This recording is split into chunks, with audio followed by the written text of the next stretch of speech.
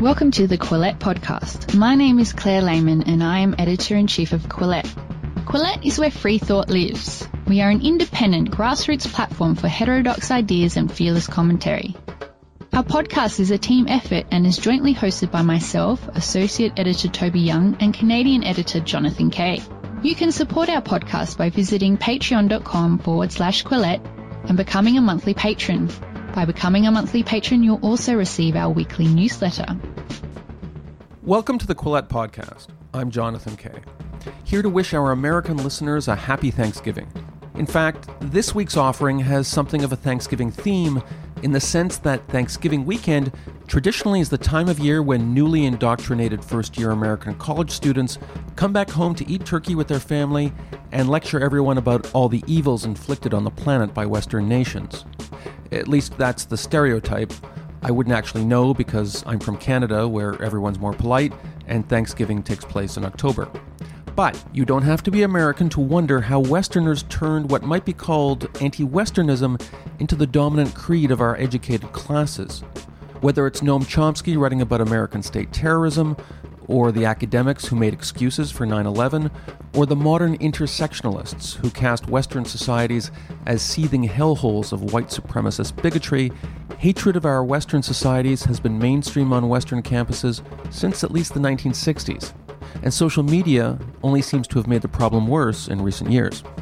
My guest this week says this is actually nothing new. In a recent Quillette article titled Our Western Self-Hatred, philosopher Benedict Beckeld traces the ideology he calls oikophobia, the hatred or dislike of one's own cultural home, all the way back to ancient Athens. In a forthcoming book, he argues that elites within all successful societies that no longer face existential threats eventually turn on themselves. It happened with the Greeks, it happened with the Romans, it happened to the British when they ruled the world seas, and now it's happening to the rest of us. This week, I spoke to Benjamin Beckeld by phone. Here are excerpts from that interview. Oikophobia, you mentioned that it was originally conceived by a British intellectual, Sir Roger Scruton. Can you explain in what context he wrote about it? Yes, he wrote about it in a book called England and the Need for Nations, which was published in 2004. He had used the term briefly in a shorter article in the 90s, but didn't give it as full of a treatment then. So in this 2004 book, he used it in the sense of this sort of knee-jerk dislike of one's own culture, which is particularly common among young people and among intellectuals, and which is often coupled with allophilia, the preference for other cultures or love of the other. And that description rang true to me because it was something that I had come across myself in many Western countries, and that I think many of us are familiar with. He had used the term mainly in the context of his own country, England and the UK. I became interested in finding out how that might apply to cultures and civilizations at large, and so that's what I set out to study. So you present this as a feature of all highly successful civilizations. Ironically, the more successful the civilization, the more likely it is to fall into self-loathing. Yes. You originally come from Sweden. Is this a feature of intellectual life in Sweden as well? Yes, absolutely. Now, admittedly, I left Sweden already as a teenager, so I'm not quite as involved nowadays in intellectual life there, but it's definitely true of Sweden. It's true of all Western countries. Now, it becomes less true the less Western the country is, but Sweden obviously being certainly a Western country, that is a feature there. That gives the lie to the notion that this sort of self-loathing, this self-contempt is a result of past crimes that the civilization may have committed, because Sweden has been pretty docile. The last Swedish war was over 200 years ago. It's really something that comes about due to other socio-historical circumstances. You talk about oikophobia as this common intellectual reflex that exists in many of these successful societies. But there's another reflex, which is a romantic longing for the past. You see many Americans, maybe not among the intellectual class, but looking back fondly on the 18th century roots of the United States. The past is seen as this ideal. Religious movements have this too. Is there a certain tension between a romantic nostalgia for some foundational early period and the oikophobia you describe? Yes, this nostalgia that you describe is that's something of the opposite of oikophobia. That's a sort of conservatism, which often becomes stronger, actually, the stronger oikophobia becomes, because it's a reaction, and there's a reason why some people on the right are referred to as reactionaries, because they react against the excesses of oikophobia, and so they become overly atavistic, they become overly fond of a past that never existed, or that at least has been idealized. Now, of course, that's true of all civilizations from the beginning. Really, one always idealizes one's own origins, but that tendency is certainly fed by oikophobia as well. The stronger oikophobia becomes, the stronger this nostalgia also becomes, and then oikophobia has a counter-reaction to that, and that leads to a very sharp fault line, if you will, between those two camps. Both groups are in agreement that the current state of their civilization is in crisis or at a low point. Is it normal that there are relatively few people in a successful civilization who simply have an optimistic or even realistic day-to-day appraisal of how good things are? People tend to be more optimistic as the civilization is still rising. One sees that. I mean, for the United States, that would be something like late 19th century, early 20th century, certainly, up to World War II, a little bit after World War II as well, and then that changes. Once the civilization has achieved its peak, that optimism starts to level off, because there isn't really any farther one can go, even if people don't consciously formulate it that way in their minds. Human beings in general have a need to latch on to something higher, to something ideal. The oikophobes and the reactionaries, they might do it in different directions. The reactionaries latch on to an idealized past, and the oikophobes latch on to an idealized future with the hope that one's own civilization will learn its lessons. And the oikophobia is often combined with a sort of pluralistic, quasi-communist future that is never actually going to exist, but that is also an idealization of certain desires that one has now. And in that sense, it's a sort of a mirror reflection of the reactionary nostalgia. I'm wondering how much you intend to put in your forthcoming book on oikophobia about East Asian cultures. I spent some time in Japan, and this was in the 1990s, but I think in Japan the dominant view was that, hey, look, we won the lottery. Our civilization is better than those around us. China certainly seems a long way from oikophobia, but maybe that's changing. Have you detected signs of oikophobia in either of those two East Asian nations? It's an interesting question. In the book, I'm certainly focused on the West, but I do spend a little bit of time discussing non-Western oikophobia, and through that discussion, we also see why oikophobia is a mainly Western phenomenon. Since oikophobia tends to arise, has a very strong tendency of arising in more egalitarian and democratic cultures, and egalitarianism and democracy being stronger in the West, one can see some traces of it every now and then in the East, but then it's usually because of a confrontation with Western ideas. You mentioned Japan.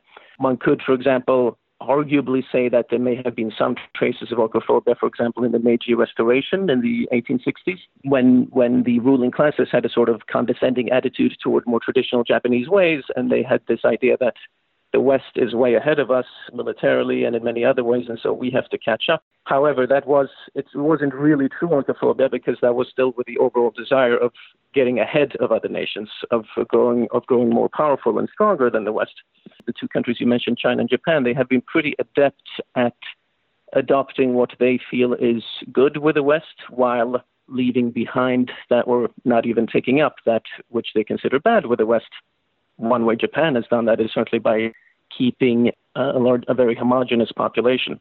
Oikophobia is stimulated by the introduction of new ideas from abroad, and so that the fact that the West is ethnically diverse and socially diverse on many different levels stimulates oikophobia, because we have a much larger melting pot of different ideas, whereas in Japan you have a greater sense of social cohesion because everybody sort of looks the same, and it doesn't mean that everybody thinks the same thing, of course, but that does contribute to social cohesion, and that makes it easier for Japanese society to hold on to their traditional values while at the same time adopting Western technology and things about the West that they appreciate. You can find some traces of oikophobia in Eastern societies as well. In ancient times, for example, in China, the philosophy of Lao Tzu does seem to have some elements in it that typically have led to oikophobia, sort of a tearing down of social hierarchies and proto-pacifism and things like that. But those are just brief tendencies here and there. The overall oikophobic trajectory is much stronger in the West, mainly because of our egalitarian and democratic ideals. It strikes me that even in oikophobic societies, there are enforced lapses in oikophobia during wartime. Does the oikophobia go into remission, or does it reassert itself right after the war? The main thing is that oikophobia doesn't actually arise until those major wars have already been completed. Usually a civilization will have its large sort of existential wars fairly early on before oikophobia has had a time to develop in the first place. Once a civilization has been very successful, the wars that it has tend to be smaller in scale because no one is able to threaten the civilization in an existential way. And so at that time, because the wars are smaller and not an existential threat, or at least not perceived as an existential threat, oikophobia has much more room for maneuver. And so at that time, war and oikophobia are not necessarily mutually exclusive. And one sees that, of course, in these smaller wars that the United States have had. We're so powerful at this point that the wars we have are fairly, relatively speaking, small. And so they can coexist with oikophobia. Same thing with Britain, I would say. World War II is the big war during which oikophobia did exist to some extent. Oikophobia had started most strongly in Britain around the turn of the century, around the time of the Boer War, but oikophobia was continuing to grow. It did take probably, it is an interesting question. I'm sure oikophobia was reduced to some extent during World War II and then came back in force afterwards. There's certainly a sense of existential threat and that we all sort of have to pull together to get through this, and that makes the oikophobes less popular. But nonetheless, as a general rule, I would say that oikophobia occurs in the first place because the big existential wars have already been completed. They already belong to the past, and that's something one sees for both modern and ancient civilizations. Could it be said that oikophobia is baked into the very Christian fabric of Western civilization? In a sense, the rise of Christianity under Constantine was a sort of oikophobia. You had Romans who were tired of their decadent society and for generations already had been looking to the East towards spiritual cults, and they saw in Christianity something that could replace, as they saw it, their own tired and decadent and spiritually spent civilization. Was Christianity itself born of a spirit of oikophobia among Romans? Yes, absolutely. And that's also something I talk about in the book. Now, in the case of Rome, it's a little more complicated because, of course, since Rome is a sort of multinational empire, it's hard to say to what extent a Jew in Roman Judea who converted to Christianity, to what extent he might have been an oikophobe, because the Roman civilization, the Roman culture wasn't really his in the first place. I mean, it depends on an individual basis to what extent he considered the Roman civilization to be his. I meant the Rome of the Constantinian period. Right. The adoption of Christianity by regular everyday Romans is definitely a form of oikophobia, and one sees the struggle that the Roman Empire had with religious symbols, which is somewhat akin to the struggle with religious symbols we have today in public places, for example, in the competition in a public space between pagan symbols and pagan traditions and Christian symbols and Christian traditions. What's interesting, of course, is also that this Christianity in which oikophobia expressed itself does have certain similarities to the oikophobia of today. And that's a bit of a contradiction, one might think, because it's usually the Christians nowadays in modern times who are the traditionalists and who resist certain waves of the progressive movement. But in fact, there is, of course, and as many people have pointed out, there is a sort of latent Christian element in much of the oikophobic movement, in that the meek shall inherit the earth, as it were. One's own civilization is too powerful and has victimized others and has abused others, and there should be a greater justice for the weak, for the downtrodden. That is a very oikophobic idea. But I would emphasize that it's not a necessary component of oikophobia, because oikophobia arose also in ancient Greece, in Athens, for example, well before Christianity came around. And so it is not a necessary component of oikophobia, but it certainly can facilitate it. We've reached the midpoint in this Quillette podcast, which will resume very shortly. But first, a short message from our commercial supporters at BetterHelp, an online counseling service that helps people become happier and more productive. By logging on at BetterHelp, you can connect with your professional licensed counselor in a safe and private online environment according to your own pace and schedule, using secure video or phone sessions, as well as online chat and text. Some of the specialties of BetterHelp counselors include depression, anger, stress, anxiety, relationship problems, sleep trouble, and trauma. BetterHelp uses a network of 3,000 licensed therapists across all 50 U.S. states, and you can switch therapists at no charge to make sure you find the right fit. Financial aid is available for those who qualify. And of course, anything you share with the professionals at BetterHelp is strictly confidential. Quillette podcast listeners get 10% off their first month service by using the discount code Quillette. If you'd like to know more, please go to betterhelp.com/Quillette. That's betterhelp.com/Quillette. And now back to our podcast. In your Quillette article, you relate oikophobia to status seeking among the privileged class. Can you describe the interplay between oikophobia and that status seeking exercise? Oikophobia is essentially an expression of vanity, because when one criticizes one's own civilization, one never criticizes one's own personal self. One might go through the movements in a sort of lip service way, but that's not what is actually meant. By pushing down the civilization upon which one stands, one creates a sort of individual island of virtue and enlightenment around one's own personal self. And so one is raised, relatively speaking, as one's own civilization sinks. In that way, oikophobia is certainly an expression of vanity, and it is a seeking of status. This is something that the ambitious, if you will, tend to engage in more because they are by nature ambitious and because they seek status in whatever field they are. And that's one of the several reasons why intellectuals tend to be prone to oikophobia. There are several other reasons. Whereas someone who lives in a more, quote-unquote, instinctive way, or who is content with his lot and who's not going to try to change the world or anything like that, is less prone to oikophobia. This is a tendency that runs from antiquity up to today. One always recognizes status seeking and personal glorification in the oikophobe. Is it related to what in the modern parlance we call virtue signaling? Yes, certainly. Has social media tribalized the nostalgics versus the oikophobes? Are we seeing a more entrenched and well-defined oikophobic movement now? Yes, social media definitely plays a role in it. One thing about oikophobia is that it tends to become more extreme the more diffused knowledge is. I mentioned before the role that egalitarianism and democracy play in oikophobia. And so as knowledge becomes more diffused, and social media, the internet certainly helps in that, as the idea of egalitarianism, that we all have access to the same information, we're all connected, and we're all able to argue with experts, with intellectuals, so on, the more oikophobia will occur. And so it stands to reason that oikophobia is more extreme with every manifestation. So oikophobia existed in ancient times, but it was more confined to the elite because even though they had democracy in Greece, it was still not as democratic as our countries are today. But so since you are more democratic, since you are more connected, there's a greater sense of equality, and that certainly boosts oikophobia. As for the reactionaries, of course, the same goes for that side as well. Social media has the same effect on them, and so their reaction will become stronger as well. I'm wondering how oikophobia interacts with some of the great philosophies of recent times. Since World War II, there's been more of a fashion for especially philosophies that question the idea of power and that see the sinister role of power relations. I'm wondering how those philosophies have encouraged or leveraged oikophobia in propagating themselves. Mm-hmm.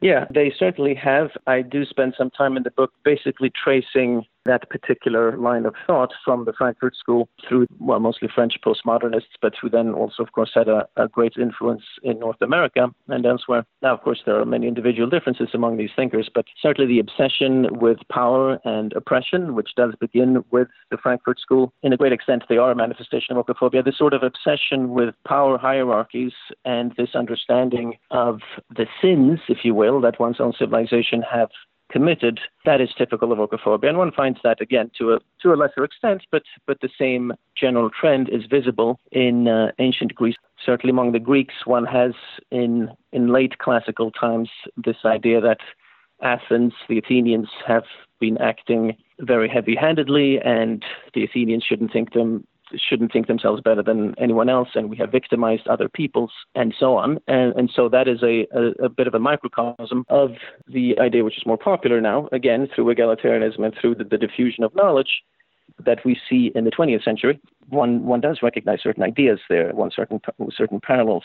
And so this obsession with power is an expression of oikophobia. And it's not so much that it's necessarily incorrect in all ways, but rather that it comes at the expected time in the civilizational development. And the fact that everything is a power structure and that everything expresses an interest, that is actually true, but it is a rather trivial truth because that is and always will be the case. The suffix phobia connotes an irrational fear. But do you acknowledge that in some ways the oikophobic reflex maybe can have, at least in moderate doses, a healthy effect on the intellectual life of a civilization? If you look at the Frankfurt School, which you mentioned, it made us conscious of the fact that mass media can indoctrinate us in ideologies that benefit the powers that be, and that we can be manipulated. Yeah, I would say that it's not oikophobia itself that is necessary, or small doses of oikophobia that are necessary, but rather that the path toward oikophobia is a useful one. The problem is that once one is on that path, it can't really be arrested, at least so far as history shows. In my reading, that path cannot really be stopped. Because when I say phobia, I am speaking, of course, precisely of this irrational tendency, not simply of self-critique, which I think is always healthy and any healthy individual and civilization should engage in. The phobia part means that that we're talking about the sort of knee-jerk reaction in which all crimes are laid at one's own feet and everything that's wrong with the world is assumed to be one's own fault. The self-questioning phase that takes place before oikophobia, that's certainly a healthy one. And again, I wouldn't say that there's no truth in any of these philosophical movements, only that I think it's overemphasized. Now, of course, if you have a very strong conservative and jingoistic tendency in a particular society, the oikophobes might have some use as a counterweight, and they sort of cancel each other out. But oikophobia, taken in and of itself, I cannot say is a good thing. One even sees this in some of since we're talking about the Frankfurt School, in some of the later developments, you have somebody like Habermas, who is sort of a late Frankfurt schooler. In his later years, he has sort of come around to acknowledging that some of the excesses of the Frankfurt School were indeed excesses, and he seems to sort of have resigned himself to the idea that the Western civilization that we have, for all its faults, is the best one that we're ever going to get, probably. Once you have that sort of self-correction within the excessive oikophobic manifestation, we might be getting somewhere closer to the truth, yes. Western societies have gotten very self-aware about racism and bigotry, and we have legal institutions and certainly intellectual reflexes that we try and develop, whereby we try to be more enlightened and less prejudicial. Do you think over time it would be possible to use the same kind of self-awareness to train ourselves to avoid some of the oikophobia you're describing? I hope so, but I certainly have my doubts. I'm not too optimistic, if I'll be very frank. Simply by looking at the trajectories of the civilizations before us, this does not give me reason, I think, to be optimistic. The oikophobic trajectory cannot really be arrested. It just sort of continues and continues until the civilization sinks into irrelevance. And of course, oikophobia is not the only reason why civilization sinks into irrelevance. There are many reasons for the rise and decline of civilizations, but since we're looking at it from this particular lens, oikophobia cannot really be stopped. One does see, if we look at our civilization right now, there certainly is a bit of a balancing act, I think, from some people where oikophobia is rejected, but the tribalism and jingoism and racism that were more common in earlier days is also rejected. And of course, that is a rather Hegelian idea in a sense, this thesis, antithesis, and synthesis, even though I didn't use those terms, but this idea that one will have an error, and then one will have an error in the other direction, and then finally something like a synthesis, something like a cohesive answer in the end will emerge. And one does see some traces of that. There's certainly some young people now who are not jingoistic or racist, but who also reject the excesses of oikophobia. By and large, however, it seems to me as if the overall tendency will be in the direction of oikophobic excess. There has not been any other civilization, certainly among the ones that I have looked at, where the ship is straightened, as it were. And if the ship is straightened, it is only at the price of the power and influence of that civilization. Benedict Beckeld, thank you so much for joining the Quillette podcast. Thank you so much. It's been my pleasure. If you would like to support Quillette, please consider becoming a patron. Head to our Patreon page. That's patreon.com/Quillette. If you haven't already, follow us on social media. We're on Twitter, Facebook, and Instagram. Do you like what you're hearing? Perhaps you would like to read more about the issues in today's discussion. Head to Quillette.com where you will find more content.